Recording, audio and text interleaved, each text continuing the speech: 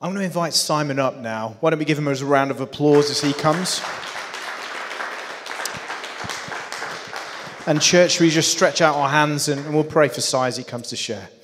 Father God, we are so grateful for this testimony. Lord, we're so grateful to hear this powerful testimony of what you've done in Simon's life. And Father, we just thank you for him as well. We thank you for his wife, Dee. We thank you for their family who've moved to Wolverhampton, who've come here and set up this church, and they are doing gospel work in our city alongside us, Lord. We are so grateful for their work and for their faith to see you move in Wolverhampton. So, Lord, as he comes to share, would you fill him afresh with your Holy Spirit? Lord, would you make his tongue the pen of a ready writer, as your word says? And Father, would you create in us an appetite to receive from him today? And Lord, that this word that he shares might bear fruit for all of us. We pray in Jesus' mighty name. Amen. Amen. Thank you, mate. Bless you. Thanks, Graham. Hey, good afternoon. It is incredible to be with you. Thanks for the opportunity. God is good, isn't he? Like, so much more I could say. And that's why I played that, because it's only 4.5 minutes rather than 4.5 hours. Graham said you wouldn't stay for that long. So, God has totally restored and redeemed what I had broken. And just as Graham said, I'm married to Dee now, been married to Dee 14 years. And actually, Dee and Graham, they go way back. They used to work at Youth for Christ together way back then. And I have 2 daughters now. One is 12 and one is 6. And my eldest daughter, 12-year-old, is called Cara Grace because she is a real gift of grace. And then youngest, my 6-year-old, is called Evie Hope. And we called her Evie Hope again on purpose, intentionally, because, guys, there is always hope. Jesus has transformed and, like I say, restored and redeemed everything that I had destroyed. And it's great getting to know Graham. Happy birthday, mate. Graham is not only a gift to this church, but he's a gift to the body of Christ, mate. Just thank you for all you're doing in Wolverhampton. We started planting at the same time, didn't know each other's names, but you're Hope City, we're Life City. You want to bring hope to the city, we want to bring life to the city. Those two things are good, aren't they? We're co-laborers, in the gospel. But also Graham's wife, who's out there doing the kids' work as well. They are both a gift to this body here. And just honor them, bless them, pray for them. I know how hard it is planting a church. My wife Dee does all the kids' work in our church and that too. It's Ruth, isn't it? Yeah. Fantastic what you shared at the beginning before communion, because I just want to elaborate on that a little bit more. So God must be speaking and opening things up. Have you ever had one of those weeks? You ever had one of those weeks where everything goes wrong? When everything just seems to be crashing in upon you. And then guess what? It all comes at once. Anyone had one of those weeks, or is it just me? Actually, you might have just had one last week. And maybe if you haven't had one recently, I guarantee you'll have one in the future. And guys, that's not prophetic. That is just life. Bad news after bad news. Anyone had that? If you've not had a bad week, what about a bad day? How's your weekend been come to that? I know some of you have been celebrating, which is really nice. Yesterday I had a phone call at 7 o'clock in the morning. We've got an elderly couple, an elderly man in hospital right now, New Cross Hospital, and I'm heading there straight after this service. Is probably end of life for him and his family are gathered in a hospital room right now. And I woke up to that 7 o'clock yesterday and went over and prayed for him and all of that. And as a church, we're keeping them in our prayers. That was yesterday. And then today is Graham's birthday. Today should have been my youngest brother's birthday. He would have been 44, but he died 4 years ago as a result of alcohol addiction. And he left 2 daughters as well, who are the same age as my oldest daughter, Cara Grace, and I miss him every day. So when you hear my testimony, like we were from a real dysfunctional family, but God has totally transformed that. You know, we're all going to have bad days, bad weeks, and we'll all go through some bad stuff, and it's tough, and I'm not denying that. But aren't you thankful for buts in the Bible? And we hold on, and we can hold on to God's word. 2 Corinthians 4, and it's the Apostle Paul who says this, verse 7. It's not coming up, don't worry, but he says this: "But we have this treasure inside of us to show that this all-surpassing power is from God and not from us. We are hard-pressed on every side, but not crushed. Perplexed, but not in despair. Persecuted, but not abandoned. Struck down, but not destroyed." You know, if you've had a tough week, or if you will, when you will have one in the future, you're in good company. You're in good company, because Jesus had one too. And that's what we're going to look at this afternoon. And it's a result of his tough week that not only can we endure ours, but I really believe have victory in them, in the difficulty. It's a result of his tough week that we can have eternal life and a relationship with God, our Father, once more. And, you know, as we enter Holy Week, Passion Week, I want us to look at the days that build up to Friday. Is that okay? And to see what we can learn from them. You see, we're greater at closing the gap, sometimes skipping ahead to Easter Sunday. But I want to show you this afternoon how Jesus lived in the gap. I don't know about you, but some Christians I know, they love the phrase, Friday's coming. Friday, but Sunday's coming. Sorry. It's Friday, but Sunday's coming. They love that. And I understand that. I really do. Resurrection Sunday, we will celebrate. But today is Palm Sunday. And we're great at skipping past all of that. And actually for me, as I've looked at this story again, it's for Jesus, it's Sunday, but Friday's coming. Guys, it's flipped. It's Sunday, but Friday's coming. From Palm Sunday to Easter Sunday, there's a huge gap. And on Palm Sunday, amid all the celebrations, Jesus knew Friday was coming. Jesus knew the people who applauded him on Sunday, on this day, would be shouting, "Crucify him come Friday." You see, for Jesus, it's Sunday, but Friday's coming. And Jesus rode triumphantly into Jerusalem on Palm Sunday. The crowds praised him, shouting, "Hosanna, blessed is he who comes in the name of the Lord." John 12 and verses 12 to 18 from the ESV say this. Yeah.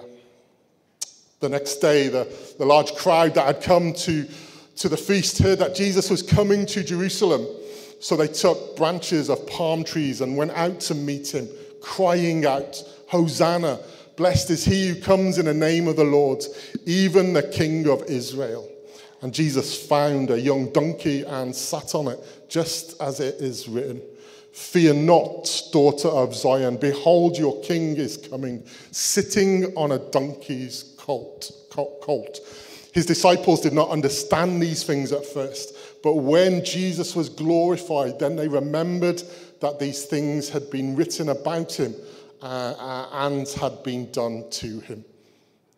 Did you notice that? They missed scripture right there, that prophetic word. Verse 17, the crowd that had been with him when he called Lazarus out of the tomb and raised him from the dead continued to bear witness. That's important. The reason why the crowd went to meet him was that they heard that he had done this sign. And I pray God will add his blessing to his most holy and sacred word. Let me just give you some context here. See, in the previous chapter of John's gospel, Jesus has raised Lazarus from the dead. Like an incredible miracle, and word gets out. Jesus' popularity increases. And Jesus, he had to disappear for a bit because the Pharisees plot to kill him. The Bible says that they want to kill Lazarus too. Can I just let you into my thinking, as I'm reading this, and I'm like, you better kill Jesus first. Because if you don't, he'll just raise Lazarus from the dead again. And as I'm reading this again, I see two things from this chapter here. And the first one is this. Guys, it is easy to praise Jesus when everything's going well. Easy to praise Jesus when everything's going well. When we feel blessed, when we've had amazing answers to prayer, it's easy. And the crowd are gathered here on Palm Sunday, mainly because they've heard about the miracle of Lazarus, that he's been raised from the dead, and they're shouting, Hosanna. Hosanna means save me. You see, they want a bit of that. They want that miracle. The irony, though, is that just 5 days later, that celebration turned to crucifixion.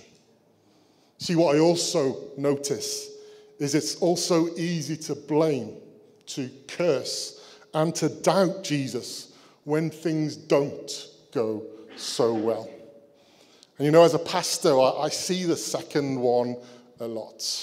See, many people, they just want a sign. And many people are chasing the hand of Jesus instead of seeking the face of Jesus. And I've also heard people ask if God is punishing them for something that they've done wrong when they go through difficulty, or for something that they haven't done. Guys, let me just say this. Listen, God never punishes his children. Like, he disciplines them, but he put all his punishment on Jesus at the cross. This is what this week leads to. So we see in this passage there are fans of Jesus. They're on a high, things are good, all is well. And it's easy to applaud when things are good, isn't it? But know this, guys, Jesus isn't after your applause. He's after your surrender. And a thought that's just come to me over these last 2 days is this. Hosanna means nothing unless it becomes a hallelujah. Hosanna means nothing unless it becomes a hallelujah.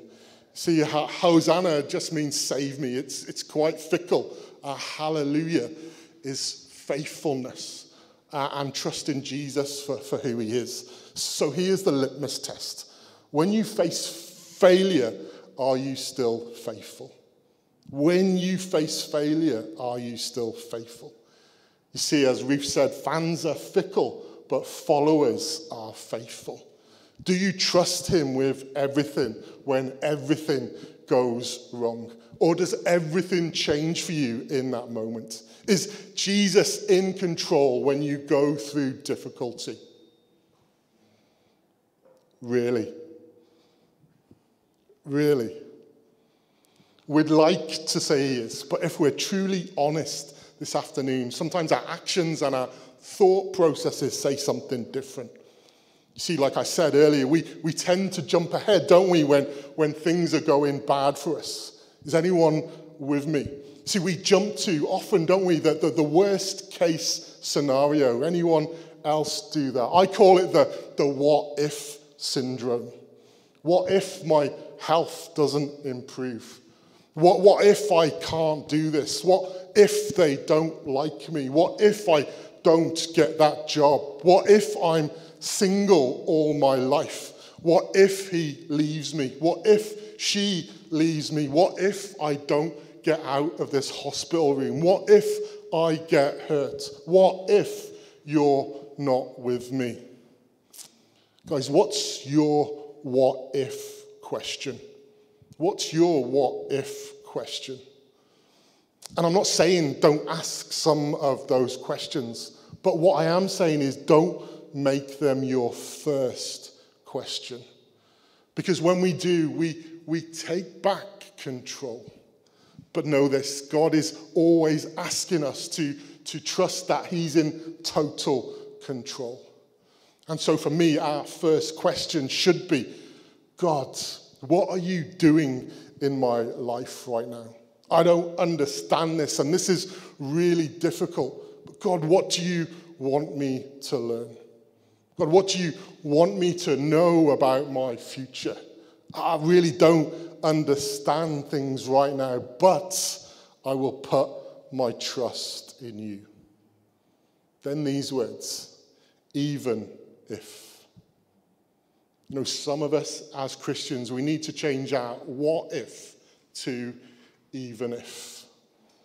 Our what if to even if. And then see how you change, maybe not the situation. See, this is a sign of maturity. This is a sign of being a follower and not a fan. This is a sign that you're not like the Palm Sunday crowd. Guys, you never were meant to be part of the crowd. You're supposed to stand out from the crowd. So I want to encourage you, don't follow the crowd. Don't live like the crowd. Let's live for an audience of one. And let's be faithful. You see, when all is said and done, and we face Jesus face to face, say he's not going to come up to you and say, well done, my greatest fan. He ain't going to do that. He ain't going to give you a high five and say, thank you, my greatest fan. What he will say and what the words I'm longing to hear is, well done, my good and faithful servant, steward, follower. You can change the word. And here's the thing. When you do that, you're not looking to Jesus for what you can get. You look to Jesus because in him, everything's been met. So after Sunday, guys, Palm Sunday and the crowd, comes Monday. And celebrations don't last forever, do they? Unfortunately, Graham's is going to come to an end after today. I believe there's still a card and money as well. Don't just sign it, put money in there. He told me to say that. Celebrations don't last forever, and neither do the crowds who were once with you. You know, Monday was a difficult day for Jesus. You know, after the high of Sunday, it all comes crashing down on Monday. Unfortunately, it's Monday tomorrow. Who's looking forward to it? I'm joking. When it comes to us, though, when it comes to Christians, hey, it's easy to be sanctified on a Sunday, isn't it? As we come together to celebrate, to praise and to glorify Jesus. We're all sanctified on a Sunday, but the rubber hits the road on Monday and Tuesday and Wednesday and Thursday, etc. And after the high of Sunday, Jesus is angry and frustrated on Monday. He returns to Jerusalem again, this time with his disciples. And this time he's not on a donkey, he's on foot and without the crowds. And he curses a fig tree on the way because it doesn't bear fruit. He then arrives at the temple and he finds the courts full of corrupt money changers, and he is angry.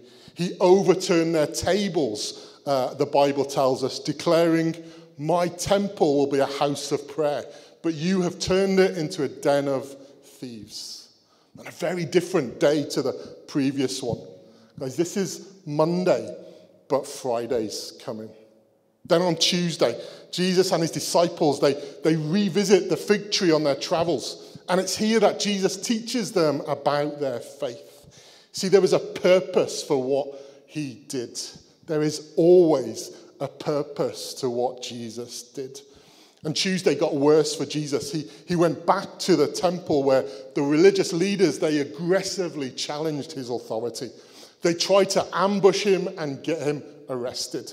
But Jesus this time evaded their traps. And it was on this day, Tuesday, that he spoke directly to these religious leaders. He told them that they looked good on the outside, but they were dead on the inside. That they were filled with hypocrisy and they were actually leading people astray. Do you remember the words he uses? You snakes, you brood of vipers, he called them. It's also thought on Tuesday, that was the day that Judas negotiated with the Sanhedrin to betray Jesus. It was another tough day for Jesus, but it was for purpose. See, it's only Tuesday, but Jesus knows Friday's coming. And it may be here that you're in a difficult place in life too.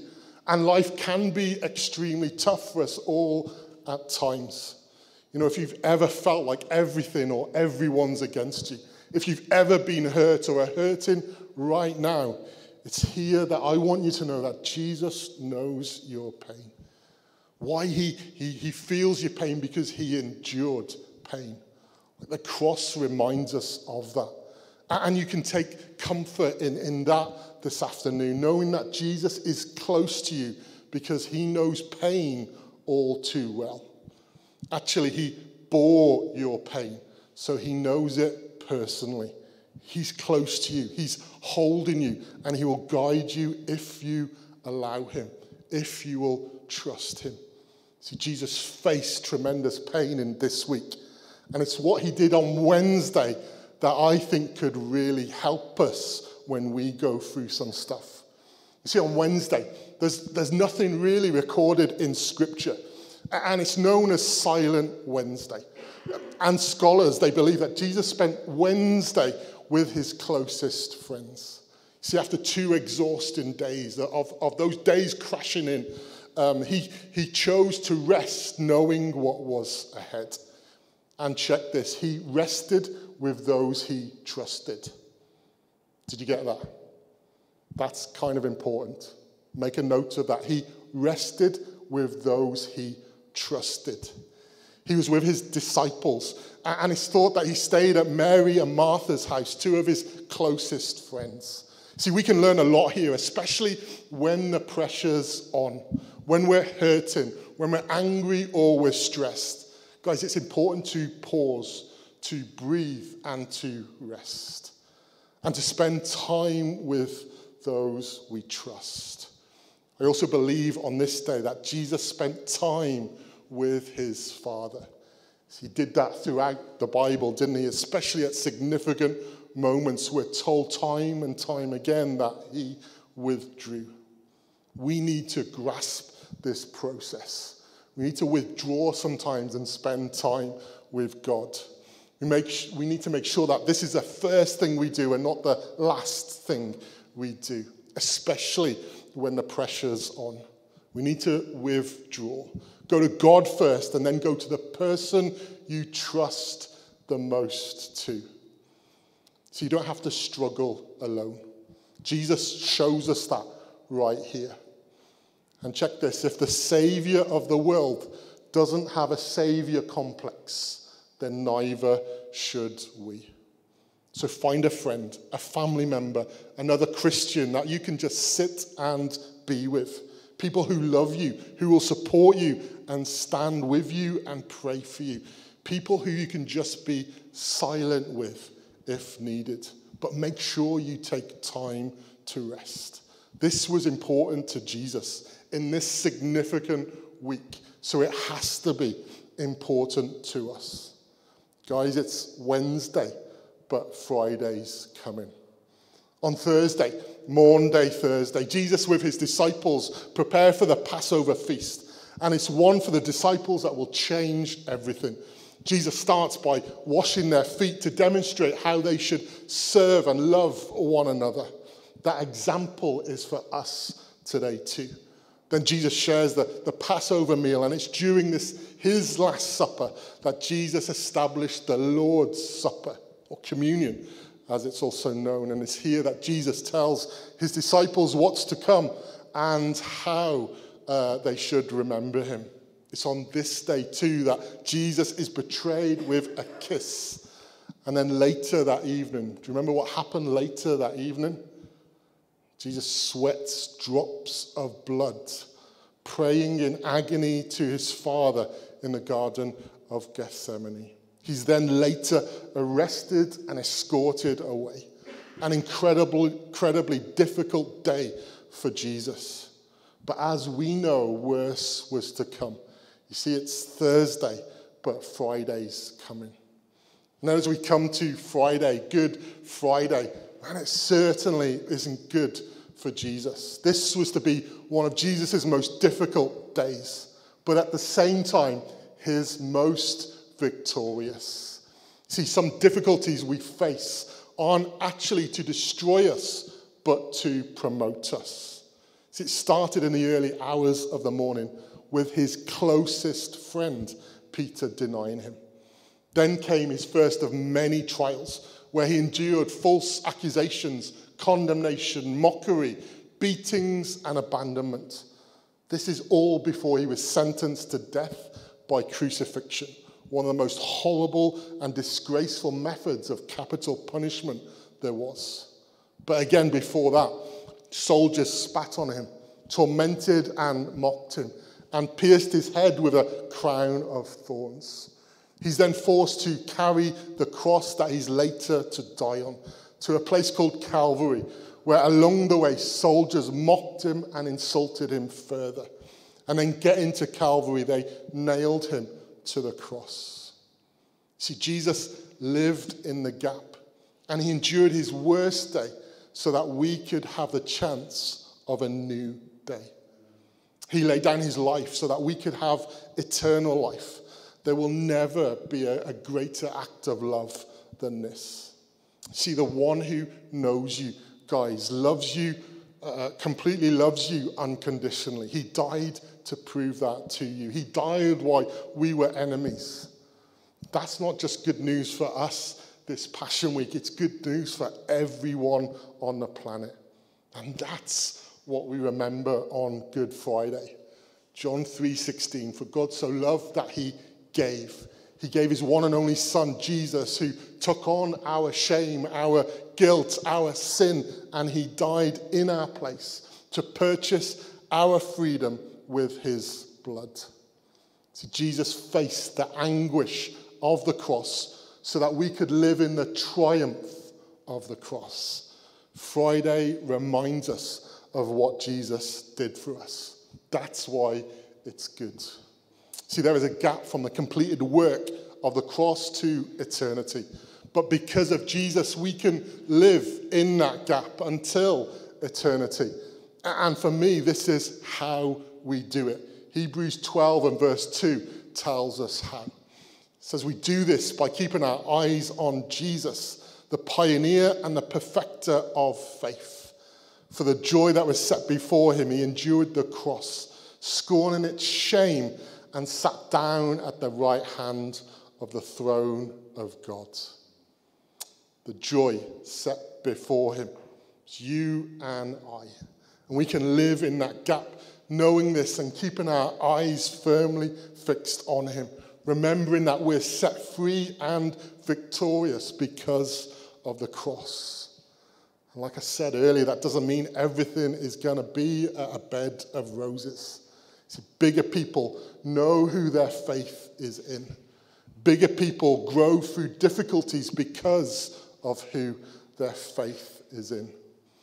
A committed faith takes the good and the bad, knowing that all we are ever promised in the midst of both good and bad is that Jesus will never leave us or forsake us.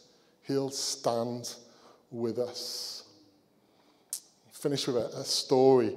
Might be a bit twee, but it really spoke to me. And it's a story of a little girl who, while walking in a garden, noticed a particularly beautiful flower. She admired its beauty and enjoyed its fragrance. "It's so pretty," she exclaimed. As she gazed on it, her eyes followed the stem down to the soil in which it grew. This flower is too pretty to be planted in such dirt," she cried out.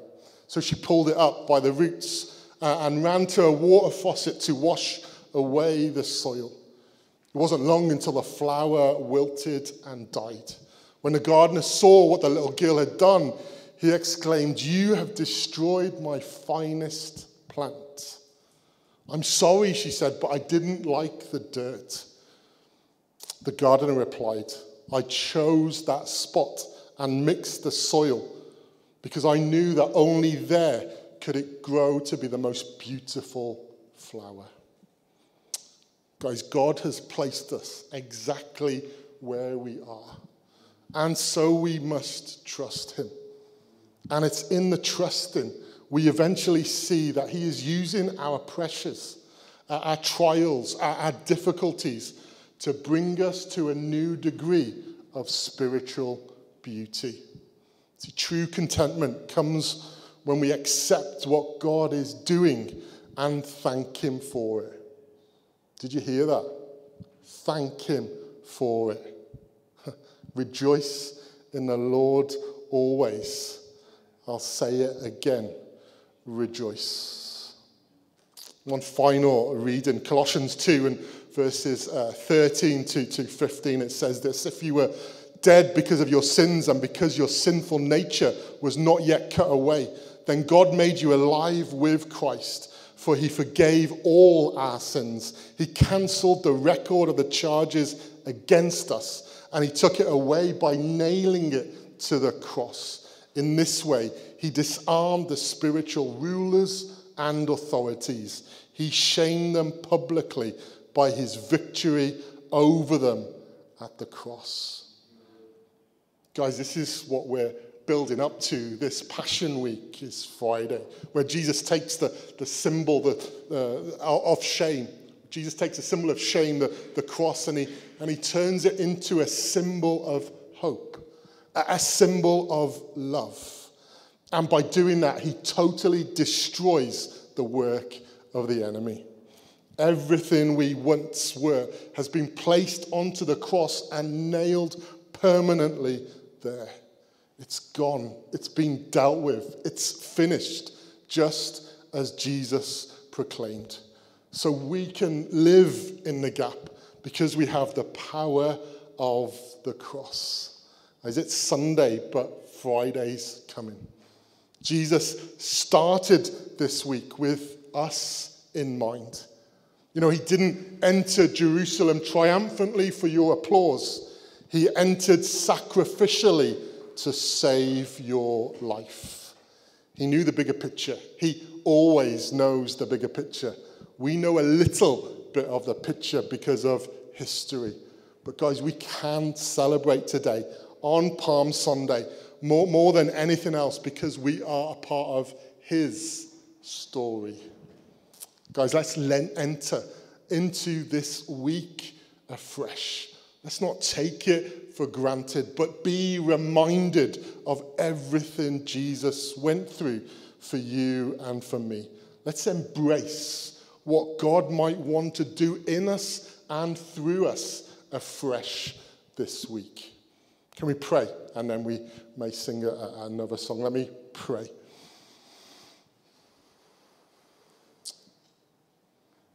Lord Jesus, on Palm Sunday, I want to thank you that over 2,000 years ago in a place 2,000 miles away, we were on your mind. It was Sunday, but you knew Friday was coming. And Father, I pray that you would help us to be followers who are faithful and who don't just applaud you, but surrender to you. Thank you that you taught us how to live in the gap, how to live with difficulty. And thank you that your Holy Spirit is present with us. Father, I pray that you would help us to keep looking to you in every area of our lives. Help us to hand over control and not want to be in control. Father, would you help us to embrace this week afresh?